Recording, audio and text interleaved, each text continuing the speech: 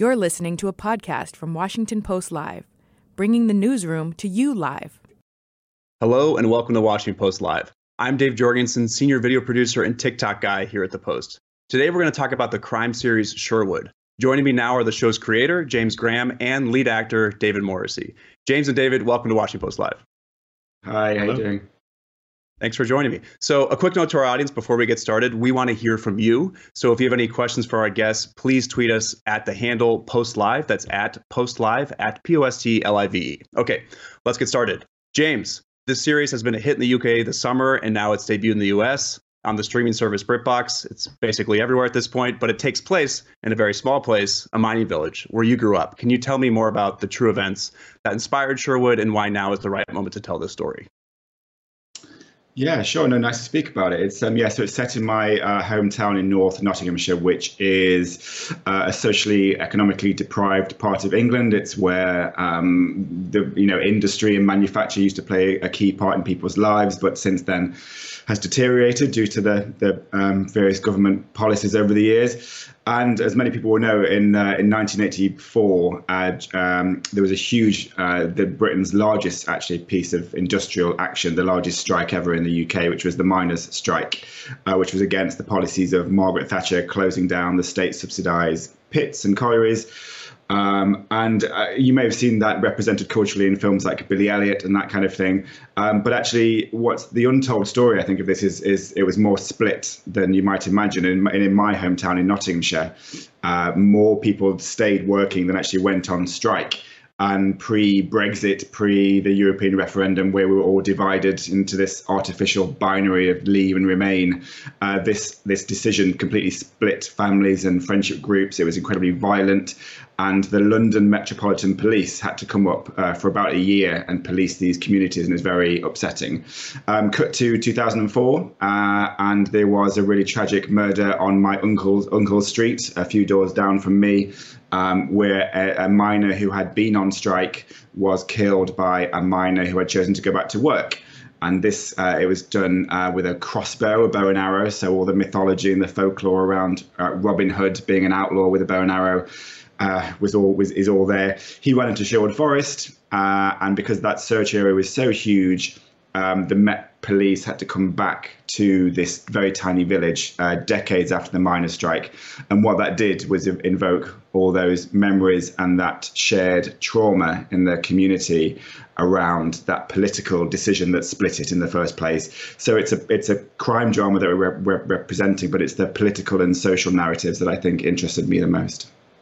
Yeah, and something else you talked about in an interview regarding the show is how people, even decades later, if they saw someone, they crossed the street if that person was on the other side of the strike. So that was fascinating to me. We're going to get more into that later. But David, I want to talk about your role as Detective Chief Superintendent Ian Sinclair, not to be confused with Sinclair. He's leading the murder investigation, and we have a clip of him talking about the town's relationship with the police. So let's take a look at that first. Anyway. Yes, I was head of this operation, but the success was down to my team. They worked tirelessly to get these criminals off our streets. Now, we all know that policing requires the cooperation of the public. We need their faith, support. And we find ourselves not in a particularly good place in that regard at the moment. And some might say with good reason.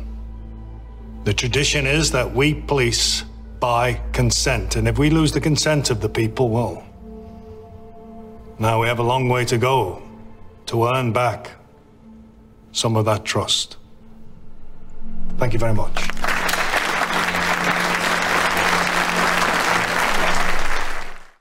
David, one thing I appreciate about your character in this scene is sort of a self-awareness of the tension towards the police. Can you talk a little bit about more where that stems from? Yeah, well, not long before our drama started, Nottingham was in a particularly violent phase of its history. It was actually the nickname for it was Shottingham because there was a lot of gun crime. And that scene there is Ian is being rewarded for the work he's done on that particular investigation. But he's very aware, because he's a man from those streets. He hasn't been drafted in any way. He grew up in that community. He's a man very aware of the history of those streets, the history of those communities. His father was a miner himself, so he grew up in a mining community and chose a different path. He chose the police, and so did his brother. So, he's very alive to the history of what goes on, and also the police's responsibility to the community themselves. Obviously modern policing entails a lot of sort of online crime now.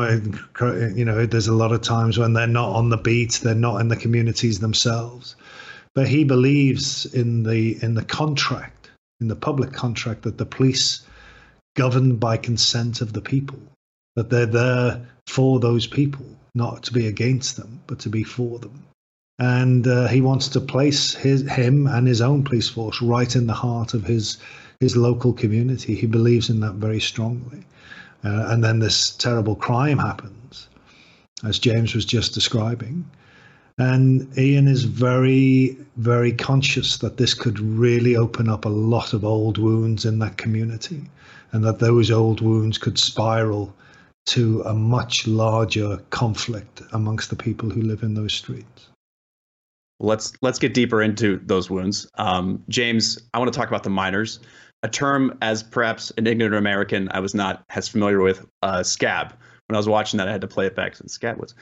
Can you explain to me the issues between the scabs and the strikers and the history there?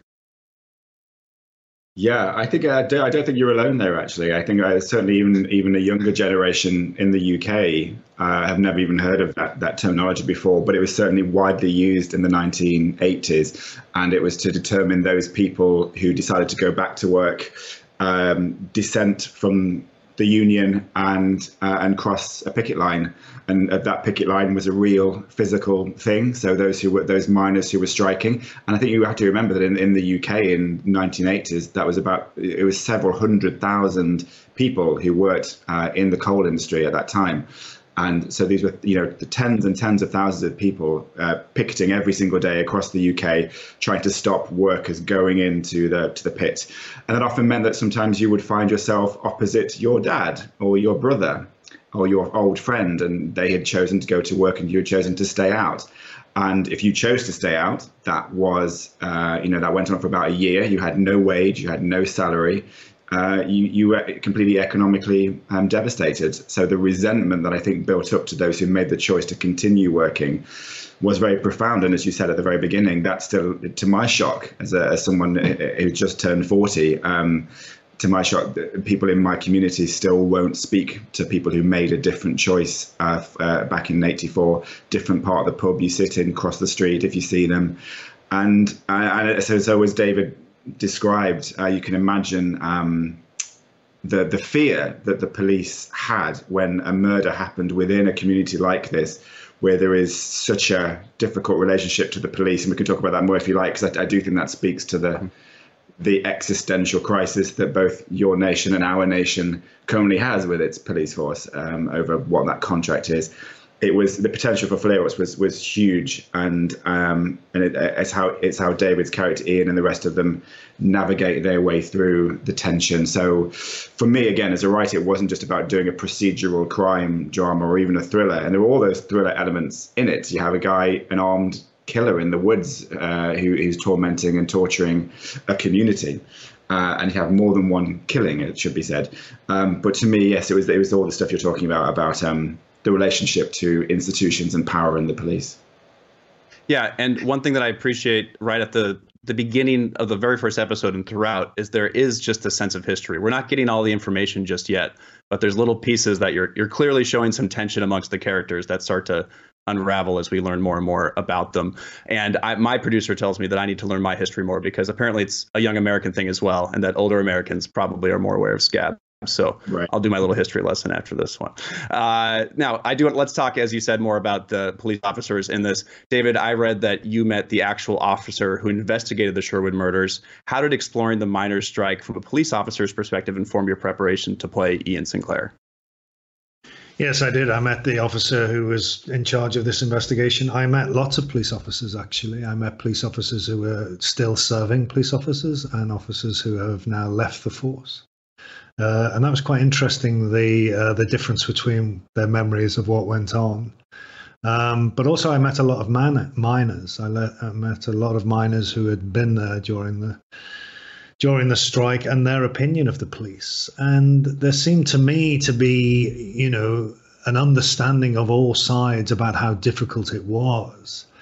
What happened was, and I think James alluded to it, was that there was policemen from the community, people like Ian, who he would know the people on the other side of that picket line. He would have grown up with them. He knew them from school. He knew them from the streets he grew up in. So there was although it wasn't peaceful, there would be skirmishes, but they knew each other. And it wasn't unheard of that they would stand on the picket line in the day, but then go to the pub with the same people in the evening. The difference was that it became such a difficult thing to police and a manpower problem that police forces were drafted in from other parts of the UK, particularly from London and the Metropolitan Police, who had no relationship with the people on the other side. And they were also given a remit by the government at the time to go in, to go in there heavy-handed. And so that's where a lot of the lasting scars, lasting schisms came from, was the brutality that happened when other police forces came into that region. And Ian, in our present day story, is told that officers are going to have to come into that region again. And that's where his panic and his real concern starts to grow, when he knows that other police forces are going to have to come into this region and police it. And he finds that really dangerous, given the history of what happened during those times. Yeah, and difficult for that character, for police officers, and I think for James, speaking of difficulty, I feel like creating the show, and it's inspired by true events, but they're not quite exactly what happened, of course. So can you tell me more about the responsibility there and the difficulty of making the show, but again, not fully based on the true events? Yeah, I mean, it was difficult, but then it should be difficult because it's not my personal tragedy, and this is real people's trauma. So yeah, I made the decision, having spoken to some of the real people involved, including the police officers that David spoke to, and the family who are inspired by the first killing of the striking miner, their father. It felt I've done a lot of real life stories and put real people on stage and screen, including things like The Crown, where you're dealing with the Queen and very familiar people. But because these are private individuals and their tragedy felt quite private, and because I was a neighbour, this is my town, my family. I can't actually imagine. Maybe you know one, but I can't imagine other examples where the writer of a true crime story was in the village at the time and lived a few streets away. I can't think of one. I can't think of one. So I felt that very keenly, and so the choice, actually, I know. Well, I'm making it sound too worthy, because obviously the other choice you have to make as a creative is that you also do want the freedom to investigate all the things that really interested me. So I wanted to manufacture, as David mentioned, I wanted to manufacture a police relationship between a police detective and his father, who was a miner, and the shame that he feels over having picked a different path and that being drawn up by this crime.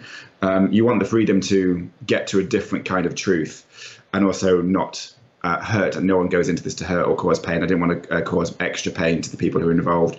So we took the core essence of this story, multiple killings in a mining community where there were divisions, and the re-arrival decades later of the Metropolitan Police, like David said, created danger there. That's the kernel of it, and outlaws in Sherwood Forest who are armed and dangerous.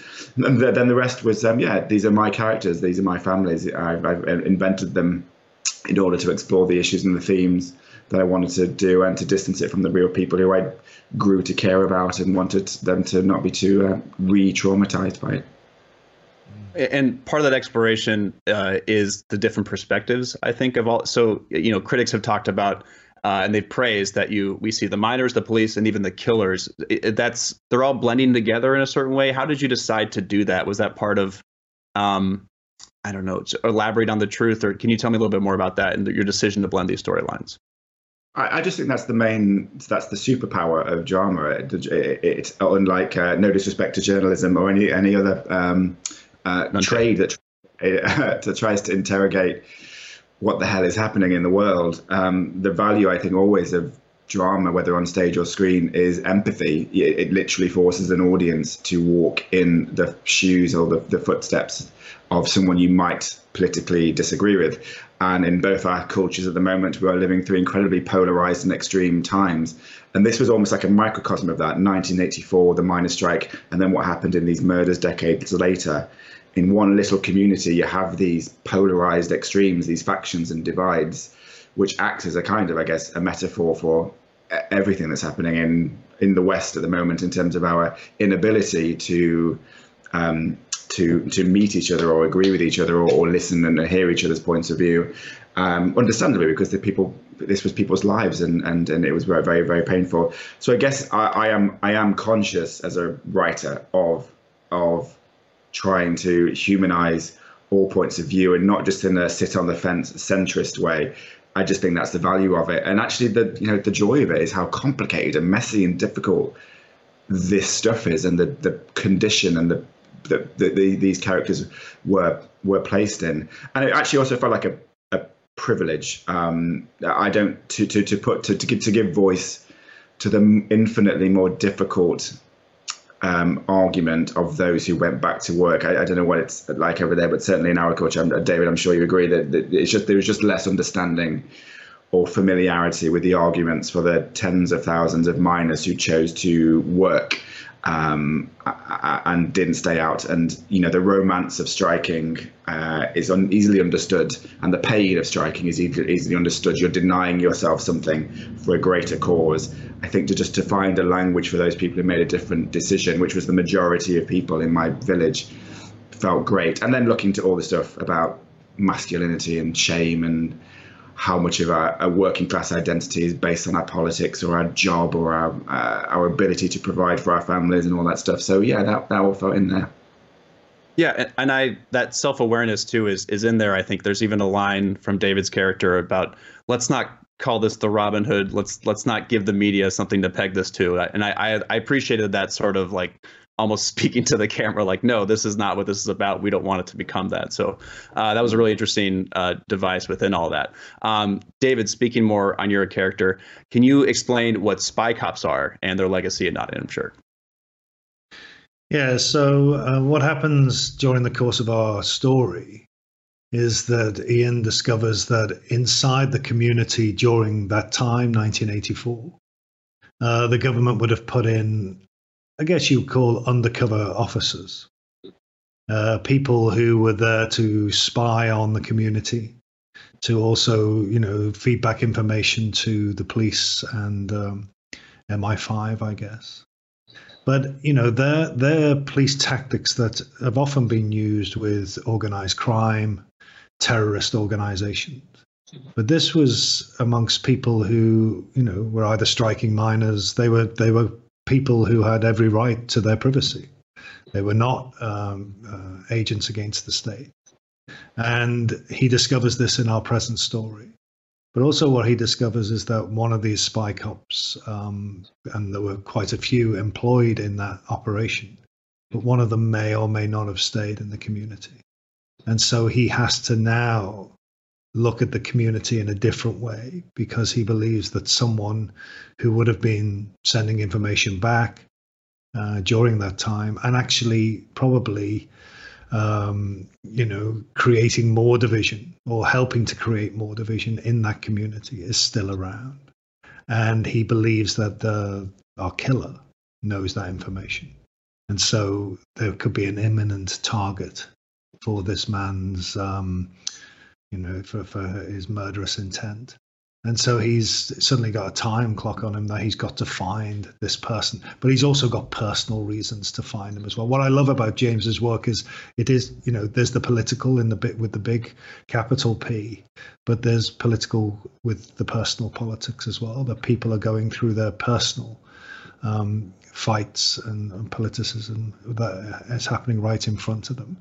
And it's important that, instead of having the condemnation of a soundbite, which seems to be happening a lot in our world, that we see the complexity and understand the difficulties and the reasons for people making their decisions. in their life, whether it's to feed their family or whether it's to protect themselves or whatever. But, it's listening and understanding with comprehension rather than just the soundbite that we tend to get now. Well, I think there's also some acting with a capital A from you. And speaking of listening, when I was watching your character, there's so much going on, especially in that first episode, that you're clearly taking it all in. And we kind of there's just a lot of shots of you just looking, and there's so much going on. Can you tell me about the process of building this character and his world, and what you were thinking about in those scenes to help kind of, get the audience behind this police officer? Well, first and foremost, it always starts with the script. I mean, you think of the script as just the lines on the page, but it's also the bits within the lines as well. So, you work on what James has given you, and it was such gold. But also our two directors, we had Lewis Arnold and Ben A. Williams, who are our directors. You would talk to them. But then also what I would do is I would meet people from that time. I would meet a lot of people who lived there. I grew up in the north of England. I grew up in Liverpool. So my city, it was a very binary argument. We were very for the miners and against Thatcher. Whereas the drama that James has written is a much more nuanced world. It was a world I was not aware of. Like you, I did not really comprehend what it must have been like for miners who went back to work, who stayed in work. That had never been on my radar. So I had to go and discover that. And Ian is a character who carries a lot of community history and the history of his country, but he carries a lot of personal history. So things that might mean something just in pure terms of the investigation, he's also thinking of them in terms of his own personal development, his own life, the decisions he's made in his life. And what this present day story is uncovering is making him examine his own life every minute, because he's walking the streets that he grew up as a kid, the streets he grazed his knee on as a kid, the streets he played football in. He's looking at it through that child's eyes and remembering what it was like and what he's lost and sacrificed during that time because of the events that he's having to re-examine now. So it's very loaded stuff. It is loaded. And speaking of loaded and things that James has written, he wrote a great script. James, you also wrote an op-ed for The Guardian, and you said you wrote Sherwood as a warning. I know we were kind of already talking about the polarization and everything a few minutes ago, but what did you mean by this being a warning? I think essentially without reducing all the complexities, as David discusses, of what the miners' strike was on a very human level, and actually, as you sort of intimated, the drama doesn't really take any viewpoint on even the economic rightness or wrongness of the Thatcher government employing the policies of the time that were very much happening under Reagan as well, of reducing the state and closing loss-making industries that employed hundreds of thousands of people. I suppose the one stand it does take is whoever was to blame or whatever the right or wrong decisions behind that policy were, the victims were people from across the country in places like my community. And what was unforgivable was the way that they were abandoned and left behind without any reinvestment. And then the more I got into it, the more talking as David did about spy cops and the ways in which the police and the security services and the government intentionally inserted agent provocateurs almost and divisive elements into these communities in order to split them, because it was the splitting of them that would mean that the government would win and that the trade unions would lose. I found that so upsetting and compelling and new way of looking at it. But that wasn't your question. Sorry, I went on off a tangent. Your question about the polarization, which was that's fine. It was a good tangent. Yeah, I enjoyed it. But yes, polarization. I think you'll know infinitely more than I will about what is happening today in our political discourse in the US and the UK, and how there will always be natural differences of opinion on social, political, economic, cultural questions. What I find, again, unforgiving and worrying and frustrating is the ways that different parties or governments will weaponize those divisions and exacerbate them for short-term political gain, whether that's dividing us into these groups of concern and saying you should be blaming them and you should be blaming them. So the multitude of strikes that have re-emerged in the UK over the past few months, which I sometimes worry that me and David and our drama manifested by just talking about them again. But I don't think that's on you all. I take some credit for it, but yeah, there's it's things are happening that that we have the rail strikers and barristers. It's not just a working class thing; it's middle class professionals, and possibly the biggest nurse strike in the NHS that might take place over the winter. So a mood, a philosophy, an attitude, a spirit is being reawakened. But yes, I fundamentally think that what unites the UK and the US is the shameful sometimes decision by governing parties to see tensions, see divisions, and go right into the heart of it and exacerbate those. And whether or not people believe or don't believe that Joe Biden is sincere when he says he wants to be a unifying force, that is what I think we all need, whether it's effective or not. I think it's much harder to choose to unite people than it is to divide us into categories and have us fighting amongst ourselves. Well, I'm curious, too, if you'll explore these themes more, because you just got renewed for a second season. Congratulations. And I'm curious, one, will that exist in the similar world? Will David be there? Will you look more into this polarization? What's going on there? Yeah, well, David and I spoke a few weeks ago about and David isn't giving himself anywhere near enough credit for how much he himself sort of loaded, as you said, the character and the world with some of these stories. We both come from working in theatre a lot, and I think that collaborative nature of building a world and a character is what I really love and value as a dramatist, as opposed to a novelist working with human beings. So yeah, both David and I have been speaking about potential for what that second series might be without having a light on any answers yet. But unfortunately, as you may have noticed, it is not a quiet time politically in Britain at the moment, and there is plenty to talk about. And I suppose what I'm interested in is the vulnerabilities, where we're vulnerable as a society for those tensions and divisions that we saw in the 1980s to re-emerge. And I'm convinced it's around the area of economic deprivation and poverty, which is coming down the tracks very urgently, certainly in the UK, over energy price bills and the cutting of the state and welfare and everything else. So crime and the combustibility that comes with crime may return to Nottinghamshire like the bad old days. And I think somewhere in that will be a story for our characters. I look forward to it. And David, with that return to Nottinghamshire, what do you want your character to do? How would you like him to develop? Do you have any personal thoughts that you want to put out into the world that you can manifest right here in front of the show creator? Maybe he'll make them happen. Yeah, I mean, one of the things I loved about Ian was that, and it's not always an easy thing to play, but that he's got really good intentions. He is essentially a good man. He might make mistakes. He might make terrible mistakes. He might do things which he feels are for the best interest. But essentially, he's a good man. I think not in terms of a religious way, but he has good Christian values, if you want. He does put himself. He has empathetic values. He puts himself in the shoes of other people, and I think that is part of one of the things that I feel is quite lacking at the moment, is the idea of ourselves as a humanity that has values that are empathetic about what must it be like for those other people, to look at how other people are living their life and struggling in their life, and have our ears open and our hearts open to that, as opposed to the fear that we're given.